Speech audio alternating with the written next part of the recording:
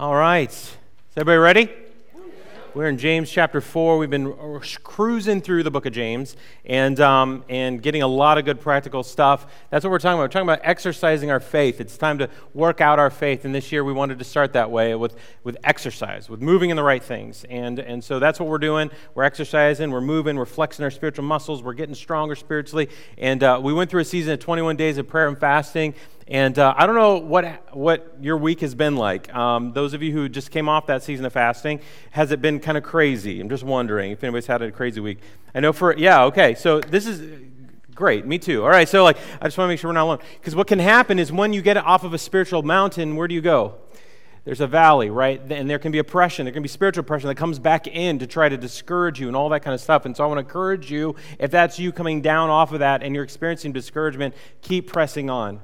Press into God, because honestly, a lot of times the valley's the next season to get to the breakthrough that you've been praying for.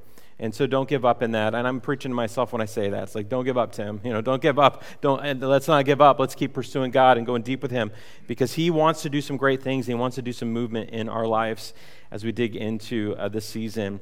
And so we are in the series, and if you haven't joined us before in the book of James, we always create these series guides. And if you don't have one of those series guides, we create a reading plan so you can read every single day during the weekday and read ahead of the sermons that we preach on. You can either scan that QR code, you can do it online on our app that you just clicked on and added to your homepage, or you can grab a physical copy on the tables in the back of the auditorium and use that to spend some quiet time, prayer time, that kind of stuff during the week. We wanted to give everybody a tool to do that. There's also on there a memory verse, and we're shifting to memory verse number 2, right? We've been talking about wisdom, and so this wisdom now describes what wisdom is, and we're actually digging into what this kind of wisdom is. And so the memory verse that we're talking about now is James chapter 3, verse 17, and it describes the kind of wisdom we've been praying for, right? James 1 said, if you don't have wisdom, if you lack it, ask God. He's faithful, and He'll do it, right? And so now we're saying this is then what needs to be coming out of us. This is what describes that type of wisdom. And so let's do this. Let's read this out loud together, and you can be studying this and memorizing it in your own time with that reading plan. So here we go. James chapter 3, verse 17. Let's all read it out loud and proud. Here we go. But the wisdom that comes from heaven is first of all pure and peace-loving, considerate, submissive, full of mercy and good fruit, impartial and sincere. This is a good kind of wisdom, isn't it? This is the kind of wisdom we want to let pour out into our life. This is heaven's wisdom. If you remember the illustration from last week where we poured God's wisdom into this thing that we have in the world's wisdom, our flesh, our sin nature, and Satan himself tries to give us wisdom that isn't God's wisdom and doesn't promote these things. This is what comes out. We let God's wisdom pour into us, and those things start to come out of us and start to be diluted because we want heaven's wisdom. Amen? That's what we want. And so today we're going to be talking about that a little bit more, and we're going to get very practical in James chapter 4 as we get into this together. So this is what we've been doing around here, New Hope. We have been standing in honor of the Word of God when we read it on Sunday mornings. And so if you have your Bible with you, open to James chapter 4, open your app, if you have an app, Bible app, and let's all stand together as we read the passage that we're going to be getting into. So if you can stand with us, that's awesome. If not, that's okay as well. But this is James chapter 4. I'm reading from the NIV, verses 1 through 12, what we're focusing on. What causes fights and quarrels among you? Don't they come from your desires that battle within you? You desire but do not have, so you kill. You covet, but you cannot get what you want, so you quarrel and fight. You do not have because you do not ask God. And when you ask, you do not receive because you ask with wrong motives, that you may spend what you get on your pleasures. You adulterous people, don't you know that friendship with the world means enmity against God? Therefore, anyone who chooses to be a friend of the world becomes an enemy of God. Or do you think Scripture says without reason that He jealously longs for the Spirit He has caused to dwell in us? But He gives us more grace. That is why the Scripture says, God opposes the proud but shows favor to the humble. So submit yourselves then to God. Resist the devil and he will flee from you. Come near to God, and He will come near to you. Wash your hands, you sinners, and purify your hearts, you double-minded. Grieve, mourn, wail. Change your laughter into mourning and your joy to gloom. Humble yourself before the Lord, and He will lift you up. Brothers and sisters, do not slander one another. Anyone who speaks against a brother or sister or judges them speaks against the law that judges it. When you judge the law, you are not keeping it, but sitting in judgment on it.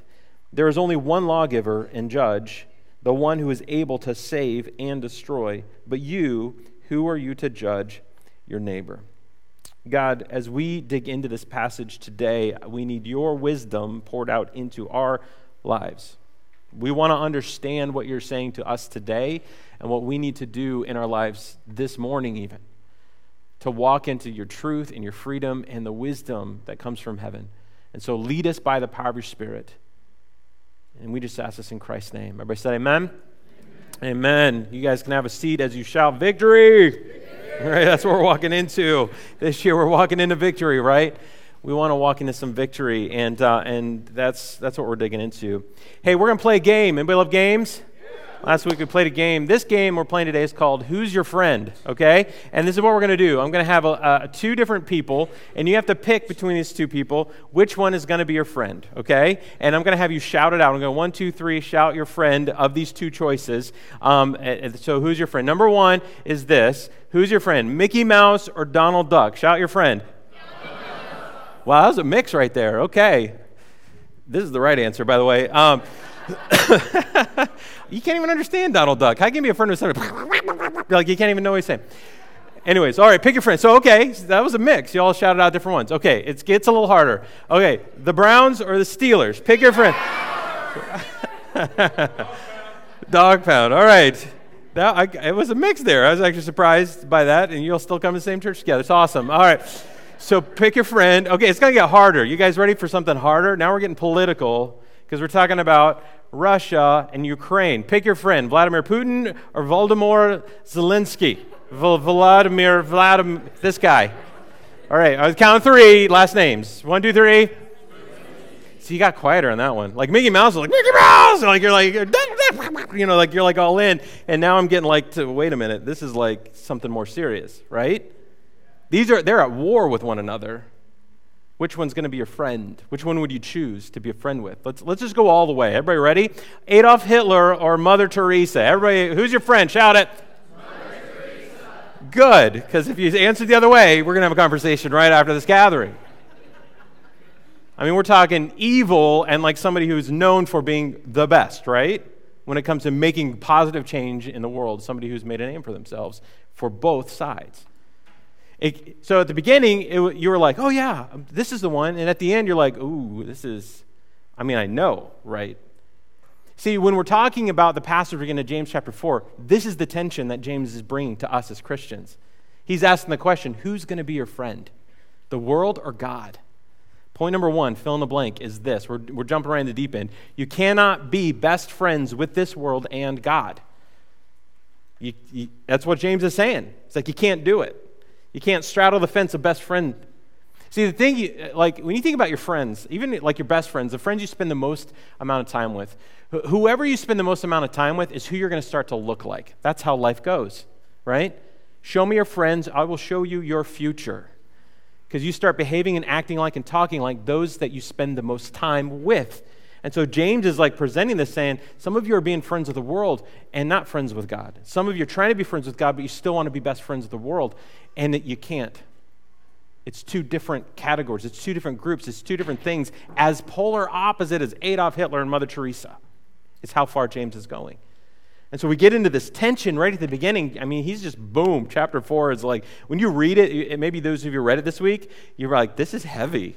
Like he's saying some pretty like point blank, you sinners, you like wake up and mourn and wail. And it's like, whoa. And so I want us to understand, I really do. I want us to unpack and understand this and what he's really saying to us today and this tension that we still live in today. Nothing has changed with humanity. Let's read it, okay? Let's read James 4, 1 through 3 I'm starting with. So he says, what causes fights and quarrels among you? Don't they come from your desires, a battle within you, right? You desire, but you do not have, so you kill. You covet, but you cannot get what you want, so you quarrel and fight. He's talking about these tensions. It's like you're longing for things that are shiny and flashy in this world, but you don't get it, so you get angry and you fight and quarrel and kill. I don't know if they were actually killing. I hope not. I think it was more like, Jesus said, like if you want to kill somebody in your heart, it's like you did it, that kind of sin issue. You're just struggling internally. And in verse 3, he says, you do not have because you do not ask God. So it's like, okay, I'm fighting and quarreling. Oh, it's because I didn't ask God. He says, and when you ask God, you do not receive. Why? Because you ask with the wrong motives, that you may spend what you get on your pleasures. So he just exposes our hearts. Right at the very beginning, he's like, listen, here's the problem right at the beginning. You fight, you quarrel, you're jealous, you have all these emotions, you want things, but you're not getting them, and it's like you live in this tension, and rather just you are distracted by the shiny stuff of the world and the promises that will never get fulfilled with the things that they are bringing before you. That's what he's saying. He said, and you don't even ask God about it. So like you want that thing, and you're just trying to come up with a plan, you're trying to work hard, you're trying to do this, and trying to get that thing or whatever that is, and you're just doing it all on your own, and like God is kind of the last resort. And when you ask him, it's the last resort, he is the last resort, and you're asking really just for yourself. It's not for somebody else. It's not for God. It's not like, if your will be done. It's like, no, give this to me. I want this so that I can use it however I want to. And it's still selfishly motivated. He's like, this is wrong, is what he's saying. Like, he's like, this is not what it looks like to be a friend of God. This is being a friend of the world. And then he just keeps going, all right? Is anybody glad he came this morning? He just keeps going, verse 4, and he goes, you adulterous people. Shazam, like boom, right? You adulterous people. This goes back to the Old Testament language. The Jews would be following God, and they'd be following the law, and they'd be worshiping the way he wanted them to, and all that kind of stuff, and then they would get distracted by the shiny idols of other nations. And they start worshiping other gods and goddesses, and they'd bring them into the temple, and they started to dilute, and they started to be friends with other things in the world than they were with God. And God continued, if you read the Old Testament, this is the pattern, and the pattern is then that he would call them, you adulterous people. You're like, man, adultery is having an affair. It's saying, I love you, but I'm going to not act like it. I'm going to love this instead. And that's what he's saying in this. He's repeating it. It's like when you live for the world, if that's what you desire and long for, you're loving something other than the one that saved you. That's why he's saying you're adulterous people. You want God, but you long for something else. And so he's like calling it what it is. Don't you know that friendship with the world means enmity against God? It's like there's a battle going on for our hearts, our attention all the time. Therefore, anyone who chooses to be a friend of the world becomes an enemy of God. Whoa. See how extreme he goes. It's like if all you want is this world, you can have it. It's not going to fulfill anything in your life. It'll be momentary fulfillment, but not eternal, not long-lasting, right? Because then there's the next shiny thing. There's that next thing that you wanted, and you got that, and woo, I got it, and boom. It's like, well, now I want that next thing. And it's an unappeased appetite. You can't appease it. You can't settle it down. It just keeps going. And that's when you become an enemy of God in this process. Verse 5, or do you think Scripture says without reason that he jealously longs for the Spirit he has caused to dwell in us? This is like when we talk about God being a jealous God. It's not jealous in the sense of what we think of worldly jealousy. He's jealous because of what he's done to pay for you. I mean, you were worth Jesus to him. He was willing to send his son to die on the cross for you, and I think that sign of love would put a jealousy for that love in return, right? It's that longing for, this is what I've done. I put my Spirit in you even. And I long to be with you. I'm jealous for your attention. I want you to belong to my kingdom, not the kingdom of this world. But he gives us more grace. Oh, thank you, Jesus. Like, there's hope in this passage, just so you know. Like, it doesn't end with, so good for you. It's like, that's not how it ends. It's like, no. Let's not forget God's grace. This battle is real between the world and God. We wrestle. We live in this world, and we live for God. We don't live for this world. Let's live for God. But we live in the tension of this world and the brokenness we live in. And we have God's grace in the midst of that tension that we live in, right? And that's what he's saying, but he gives us more grace. That is why Scripture says God opposes the what? Proud. Pride is in opposition to God 100% of the time. But what does he do? He shows favor to the humble. This word favor, the Greek there is the word grace. Favor is God's grace. So he opposes the proud. If you come to God with lots of pride, I'm just letting you know, you're going to hit a big giant wall. If you come to him with humility, he's going to come with an open hand. Actually, 2 open hands. And he's going to hug you in. He shows favor and grace to the humble. So the question this morning is, how do we not live as enemies of God? How do we live as friends of God? What does it look like to live in friendship with God? Well, this is where it starts right here, this last passage. Friendship with God only grows through that's bad language, grows through his grace and our humility. Friendship with God only grows through his grace and our humility. That's where friendship with God begins. If you're proud, I'm telling you, who likes being a friend of somebody who's really boastfully proud? Anybody love to be that friend? No, the only reason you be that friend is because you're a very insecure person and you want to attach to their strength or their confidence. And so you kind of put yourself under them, like, oh yeah, I'm with them. Like, oh yeah, they're doing cool stuff and whatever, but I'm cool too. Like it's our insecurity that latches on to boastful, proud people, because we kind of want to glean off of like their confidence, but all of it is just a facade, right? Nobody wants to be a friend of a proud person, and God is the same way. He shows us grace in this tension. And it grows in his grace, him saying, I see it, I know it, and I know you're in the world, and it's not perfect. And I've done everything to help you in this broken world. I've given you everything you need.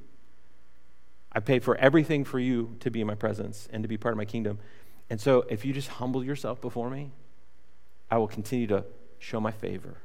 I'll continue to walk beside you. I'll continue to speak over your life. I'll continue to make it the straight paths ahead of you. Doesn't mean it's always going to be easy, but he will be with us through it. And so that's what we're talking about today. We want to walk in friendship with God, not friendship with the world. And so then he keeps going in verse 7 through 10, and he answers us. So how do we become friends with God then? How do we do it? How do you become a friend of God? Let's read this next passage, this next part. So how do we become friends with God? This is what it says. He says, submit yourselves then to God, resist the devil, and he will flee from you. Who wants that promise this week? Right? Like, that's why I'm saying, this was that week for me. I'm like, resist the devil, resist the devil, resist the devil. Like, this is the one. But if all you think is like, resist the devil, I got to resist the devil, I got to resist the devil, and we try to do it in our own strength, right? In our own power, like, I've got the power, and it's like, that's not how it works. You got to submit yourself to somebody before you resist. Right? So resist the devil, and he will flee from you. Come near to God, and he will come near to you. Wash your hands, you sinners, and purify your hearts, you double-minded. He says, grieve, mourn, and wail. Change your laughter to mourning and your joy to gloom. Humble yourselves. There's his word again. Humble yourself before the Lord, and he will do what? Lift you up. This is a promise passage. Display pride before God, don't get lifted. You get smashed by the world. You humble yourself before God. Did you know that God's hand's pretty big? That he's pretty strong. He's strong enough to lift you up. Sometimes we don't feel like it, right? Can we be real this morning? Sometimes we wrestle with God. Sometimes we struggle in hard times. Sometimes we're like, come on, God. I mean, I have faith in you, but this is ridiculous. And we struggle in those seasons. But it's in those seasons we have to speak into our own hearts and lives the truth. God, I know it's a struggle, but I'm trusting your hand is big enough to lift me up, to lead me through to get to the other side of this. Somebody needs to hear that this morning. I don't know who you are, but you need to hold on to that. Hold on to that word this morning. If you humble yourselves before the Lord, he will lift you up. So the second part of this, or the middle part of this passage that we're talking about today, he teaches how do we become friends with God. What does this look like, okay? And I'm putting them all on one thing, all right? So fill in all your blanks here. Those of you who are, OCD and like, I need my blanks filled in. How do we become friends with God? Number one, he says, submit to God, right? That's the very first thing he says. Submit yourself then to God. What does it mean to submit yourself to somebody? This word submit or submission is a very unsexy word in our culture today, right? You don't think of the word submit as positive. You hear it and it's almost overbearing. You think like to submit to somebody is like they're trying to control you. They're trying to like wear you down. They're trying to like, and that isn't this image of submission, okay? When we think about the word submit, it's to intentionally decide to set yourself under somebody, right? It's a decision to say, I'm placing somebody else as an authority in my life, and I want them to be the ones that lead me, that guide me, that cover me. And that's what God wants to do.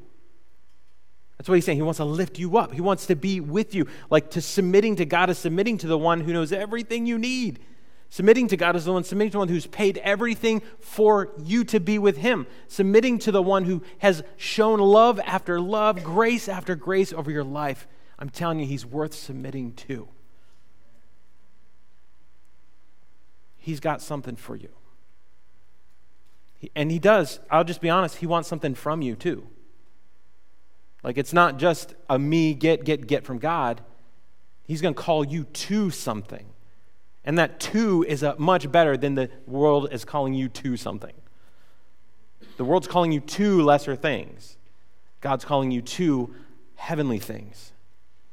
And so in this submission, you're submitting to him to say, I want to be under your grace. I want to be under your protection. I want to be under your forgiveness. I want to be under your love. I want to be under your authority. I want you to rule as Lord over my life. It's not a word we use a lot today, Lord, right? The Lord. Like we want Jesus, we want God to be on the throne of our hearts, not us.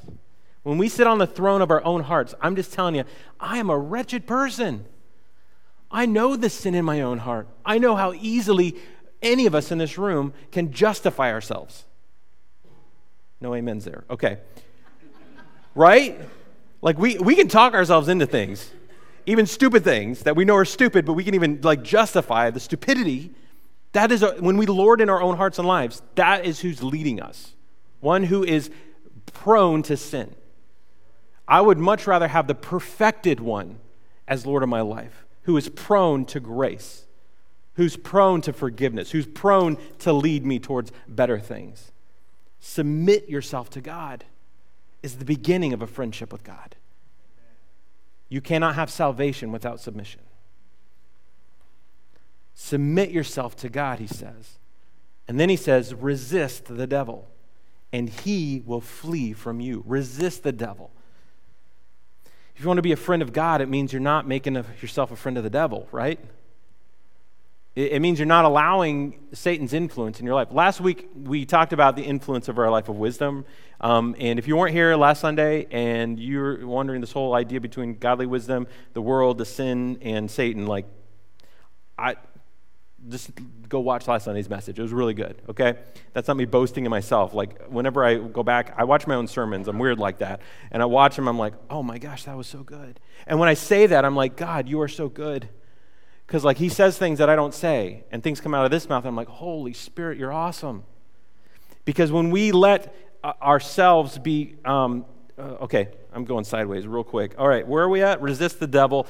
So we were talking about, and he talks about the same tensions I talked about last Sunday, and the same tensions were the things that try to pour into our life. The world tries to pour its wisdom into our life, and we struggle and battle with that. Our sin nature tries to pour wisdom into our life, our selfishness, all that kind of stuff. Satan himself is trying to pour his wisdom, his lies into your life. Like that's what he's trying to do. And this is what he's repeating. He's saying like, submit yourself to God. Resist the devil. Resist the world. Resist your own sin nature. Resist those things that aren't of God. And that is a intentional decision, right? It's whenever you have a temptation come your way, you're already ready for it because you know your propensity to that thing, whatever that is. And so because you know that that's the thing that normally hangs me up, when Satan comes with it, you're already ready with your defenses. The Word of God says, that's what Jesus used, every defense against the enemy. The Word of God is your sword. It's the only part of the spiritual armor you attack with. So I want you to tell you, you got to be in God's word or you can't resist the devil. Because he's going to lie his face off. And if you don't know the truth, you're going to walk right into it. You got to get into your word. You got to be in the scriptures. You got to resist temptation. Reject the devil. Reject temptation. Reject the things of this world that you know are distracting you, causing noise in your life.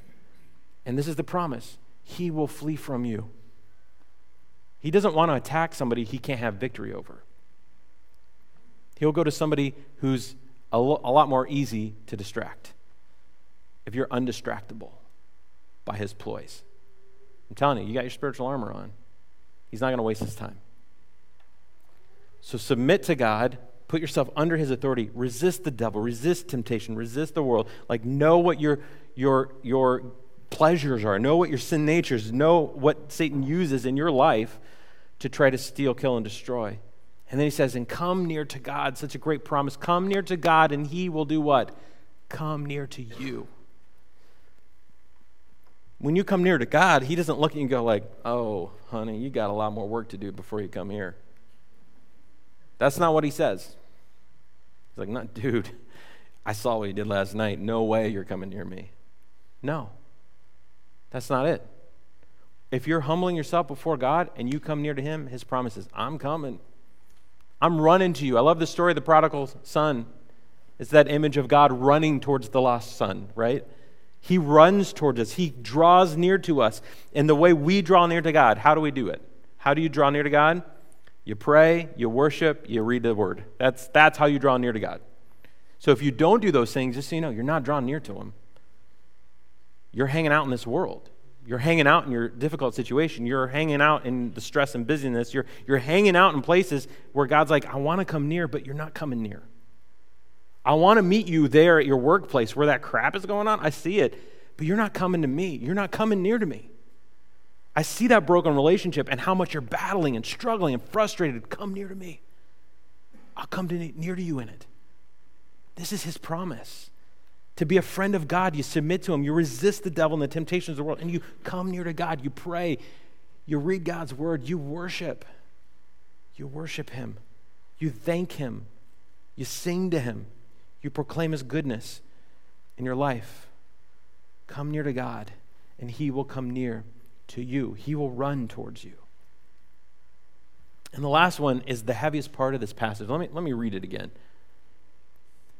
Grieve, mourn, and wail. Change your laughter to mourning and your joy to gloom. Right? That doesn't sound very, I don't want to do that, right? Who wants to do that? He's going back again to the picture of the Old Testament. To when the Jews walked away from God, what did they have to do to come back to God? They had to repent. That's what he's saying. Like, for them as a nation, those are the prophecies, and the prophets would go out and say, listen, you guys need to turn your joy and your pleasure into mourning. You need to fast. You need to wail over the sin and the way you've ran away from God. Saying, repent. Repenting is saying, this was the direction I was heading. It was the wrong way. It was away from God. It was friendship with the world, my flesh, and Satan. And I'm repenting to turn the other way towards God, and I'm running towards him. He's coming to me, and I'm saying, God, here's all the sin. The good news is, you show it to God, and he says, thank you. Giant eraser shows up. He says, I forgive you. It's no longer in your account. It's no longer on the sheet in heaven. It's no longer used against you. You are forgiven. This is the humbling yourself, confessing your sin and being forgiven for forever. If you want to be a friend of God but you've never repented, I'm telling you, you're still a friend with the world. You're still a friend with your sin, actually, because you're still carrying it around with you like it's a buddy on your back. He's saying, no. Don't do that. You don't have to carry that. You're not strong enough to carry that. And just so you know, you can't carry that to heaven. You bring it before God. You repent. You say, I don't want this. Will you forgive me? The most powerful words you'll ever hear in your entire life. I forgive you. We don't hear it often enough. And we probably don't say it often enough. But God says it all the time. you ask, and he will forgive. And so if you want to be a friend of God, submit to God, resist the devil, come near to him, and repent of your sins. That's it. Like James makes it so practical. He's like, you want to be a friend of God? Boom, boom, boom, boom, boom. Just do the top 4. So if you've wondered, maybe you're here and you're spiritually curious. Maybe you're here at New Hope or you're listening online, you're watching this at a different time. You're like, I'm kind of curious about this God thing. I don't know about him. If you wondered how this whole thing works, this is how it works. This is what you need to do to become a friend of God. It's accepting the gift of salvation that God has given you. Okay? So let's be friends with God. Let's not be friends of the world. And that's why I went pretty extreme with who's your friend, Adolf Hitler or Mother Teresa, right? It's like, oh, whoa, whoa, whoa, whoa. But that should be our same reaction as a Christian. Are you a friend with the world or are you a friend with God? Whoa, I'm a friend of God. Everybody with me? Okay, let's go into one more difficult thing. Ready? Because then he wraps it up, verses 11 and 12, and he now like zings us. Because he was talking the first parts about how do we relate with God? What's our vertical relationship look like? How do we become a friend with God? And now he moves and he starts transitioning into how do we relate with each other? That's the horizontal relationships in this world that we live in. Like what does that look like? And he starts talking about judging, okay? We got judgmental people here this morning? Raise your hand. I'm just kidding. Point at him real quick. Here we go. So this is what he says in verse 11. Let's keep going. Brothers and sisters, do not slander one another. Anyone who speaks against a brother or sister or judges them speaks against the law and judges it. And when you judge the law, you are not keeping it, but sitting in judgment on it. There is only one lawgiver, and he's talking about God. There's only one lawgiver, is God and judge. The one who is able to save and destroy. That's God. He's the judge. He's the lawgiver. But you, who are you to judge your neighbor? Are you ready? This is one of the most misused scriptures in the Bible. Right here. This is the last part. Who are you to judge your neighbor? Because right there, you're thinking, see, don't judge other people. Or no, you can't judge me. The Bible says so. Well, let's talk about this. Let's just fill in the blank and then we'll dig into it. There is a difference between being judgmental and rightly judging. And I'm going to give you some examples in Scripture. There's a difference between being judgmental and rightly judging. Those are two very different concepts. And so when we see in this passage, it starts with words, right? We heard that passage from Sam about talking about our words. Our words make worlds. I loved that phrase. Words make worlds. And he's saying with your words, don't slander, because you're slandering somebody else. You're creating a world that they can't control, whether it's true or not, and you're creating a world of people's mindsets against somebody else. That's the devil's playground. He's saying don't slander, don't gossip, don't use your words to tear other people down. Don't use your words to try to build yourself up. The reality is our words expose our hearts. That's what it does. What we say exposes what's in here. And so if something bubbles out and you say it and you're like, I didn't mean that. Really? Yeah, you did. It was in there, right? It came out of you because it was inside of you and blah, blah, blah, blah, blah, and there it went. You need to ask yourself the question, why did that just come out? Not excuse yourself like, oops, I'm sorry that came out. Like, whoa, where did that come from? And it's good to immediately apologize. And not just like, just, oops, sorry, didn't mean to say that. It's like, yeah, you did. So right away we say, I'm sorry, I should not have said that. Will you forgive me for saying that? Right? So you need to respond quickly because our words expose our hearts. If it's slander and gossip, if that thing that's in your heart is going to pour. I like this imagery today, this week I heard somebody talking about this, driving in a car. Imagine that you're on a road trip and you're going on some very bumpy back roads, and I pour you a cup of a beverage, it's your favorite beverage, and there's no lid on it, and I fill it right to the brim. I say, okay, we're going to go. Ready? Hop in, and you have to sit in the passenger seat and hold your cup. And once I start driving, what's going to happen with that cup? Stuff's going to start pouring out of it, right? Do you know what's going to start pouring out of it? Whatever's in it, yes. And that's the same with our life. When our life gets bumpy, whatever's in you is going to pour out of you. And it's so you got to check your heart, right? Like what's in there. If it's jealousy, slander's going to come out. Because you're going to be jealous about what somebody else has. You're going to have to bad talk them to make yourself feel better. Right? Gossip's going to come out. Gossip is just that thing that makes us feel more important. Hey, I've got some information about somebody and it makes me feel like I'm valuable. When all you're showing is you're a jerk. That's it. You're bringing no value to anybody. But there's this weird emotional thing that happens inside of us when we do this stuff. It just comes out of us. It's self-protection, insecurity, maybe superiority. Could just be pride. When you are judgmental, and this is what he's talking about in this passage, when you are a judgmental person, you put yourself in the seat of God over the other person in judgment. And that's what he's saying. Being a judgmental person is being somebody who's judging somebody with selfish motives. We're going to look at another passage that shows us this picture. Right? And this is Jesus talking in Matthew chapter 5. He's talking about this very thing. So in Matthew chapter 5, let me just read this passage and unpack it. You read at the beginning, it says, do not judge or you too will be judged, right? For in the same way you judge others, you will be judged, and with the measure you use, it'll be measured to you. So what you are going to give in this area is what you're going to get back, is what he's saying. If you're judging other people, get ready. Judgment is coming to you. Why do you look at the speck of sawdust in your brother's eye and pay no attention to the plank in your own eye? How can you say to your brother, let me take that speck out of your eye, when all the time there's this plank in your own eye, sticking out like crazy, right? He says, you hypocrite. First take the plank out of your own eye, and then you will see clearly to remove the speck from your brother's eye. Now, when you read that passage, you're thinking the whole time, oh, so we're not supposed to judge other people, right? That's not what he's saying. He's saying if you're a judgmental person, you're judging even though you are a hypocrite in the thing you're judging.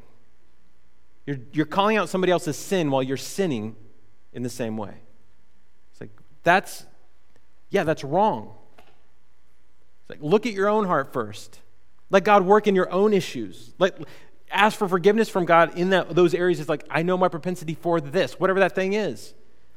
It says, when you judge someone, don't do it with a judgmental attitude. Don't do it with a superiority, with a complex of thinking you're better and judge over them, thinking that, my sin issue is not a big deal.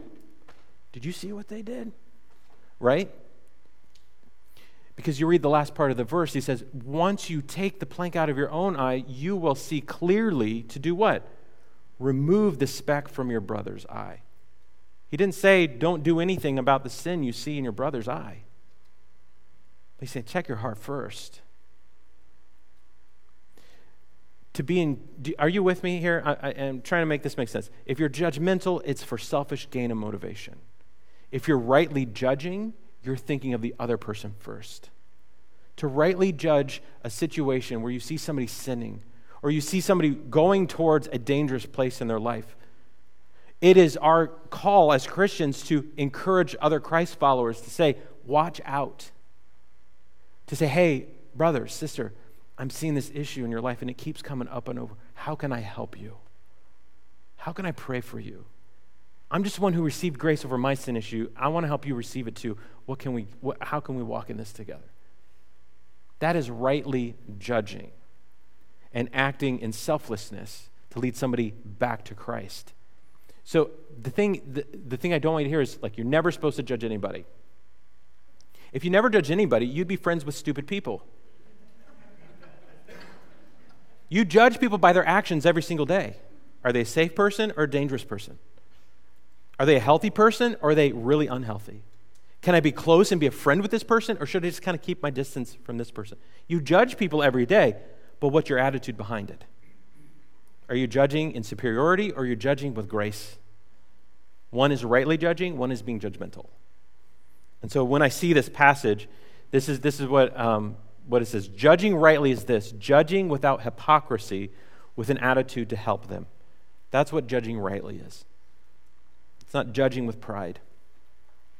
It's not talking to others about it. It's not, your desire for them is their freedom. You want something for them. Okay, does that make sense? So don't take scriptures out of context and make a whole doctrine off of something that isn't actually said. And don't say, well, you can't judge me. Say, I'm not trying to judge you. I'm trying to help you. If that's our attitude, I would walk closer to that person, not farther, and push them away. Now, if it's the opposite, it's okay to confront somebody who is judging you and say, listen, you're speaking bad about me.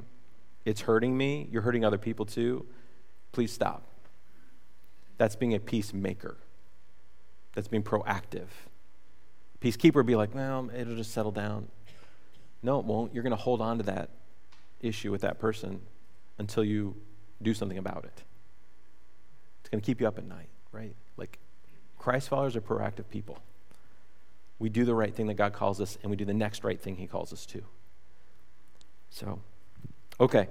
Boy, this is a lot this morning. So we want to be a friend of God, amen? We want to resist the devil. We want to come near to God. We want to be always in an attitude of repentance and humility. And today, that's my question for us. Who are you a friend with today? Who are you a friend with today? Are you walking in friendship with the world and distracting yourself from being a friend with God? Second question, are you a judgmental person? I would ask you, if you're a judgmental person and you find yourself looking down at other people, ask God to expose whatever it is in your heart that is causing you to live that way. Because I'm telling you, that's a miserable life. You'll never be satisfied because there's always somebody else to judge. There's always somebody else to look down on. There's always somebody else to have an opinion about. There's always, that'll always be there. So ask God, expose whatever this thing is. Is it insecurity? Do you not know that you are fully 100% loved and accepted by the God of the universe? If you don't know that, I would encourage you to draw near to God, because he will tell you every single day, I love you, I accept you, I am with you. Draw near to me, I'm drawn near to you. Your insecurities will disappear because you'll know the most important person in your life loves you unconditionally. Be secure in him and not anybody else. All right? So, what is that? And what spills out of you? When life gets bumpy, what is spilling out of you? Just give that to God. Say, this keeps spilling out of me, God. I don't like it. I don't want it. Help me with this. And he will. God, for all of us this morning, as we are challenged by your word, as we're challenged by the book of James, I mean, we're so grateful he wrote this. We're so grateful that we can be exposed to your truth in such a real and raw way, so that we can really wrestle in our own hearts with where we're at. We can judge our own hearts of, are we friend of you or friend of the world? Where are we allowing distraction in? Where are we walking away? Where do we need to repent and come to you? How do we need to draw near to you? All these things, God, are so real and practical, and this week we need to step into it. So whatever's hindering us this morning, each one of us, would you free us by the power of the Holy Spirit? If there's somebody in this room who is just insecure, and they're walking in that insecurity, and it's coming out in different ways. It's coming out as control. They're trying to control people around them all the time, and it's really their insecurity. Or whether it's self-abuse. They don't think they're worth anything when we know that they're worth Jesus to you. Their value is of the greatest thing. Whatever it is, God, just free them from those things. I want to give an opportunity this morning. Let's just stay in this attitude of prayer in response. Like, if you don't know God, if you don't have a friendship with him, I don't want to leave without giving you an opportunity to know him. And this is how we know him. We confess with our mouth and in our heart that Jesus is the Son of God and that he died on the cross for our sins. And we will be saved. It's accepting a gift that God is just readily handing out and saying, I want that gift. I want a relationship with you. And if you want that today, I want you to pray. I want you to ask him. I want you to just come before him, and he may already be doing something in your own heart and life that you're like, I don't know what this is, and trust me, it's God calling you to him. It's God coming near to you because he wants you to come near to him. And so you can just pray right now, wherever you are, here watching online, in this room. You say, God, I've wandered far from you. I've wondered about you, but today I want to be with you.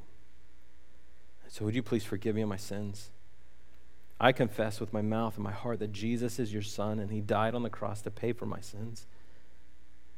And so I'm giving him to you and asking, would you forgive me now and forever? I want you to be Lord. I want to submit to you, God. I want to draw near to you, and I want to experience you and your presence right now. Enter into my heart, enter into my life, and change me. And I just ask this in faith in the name of Jesus Christ, I pray. Amen. Amen. And God, for all of us, as we just wrap up this morning, let our hearts this week, let our hearts draw near to you.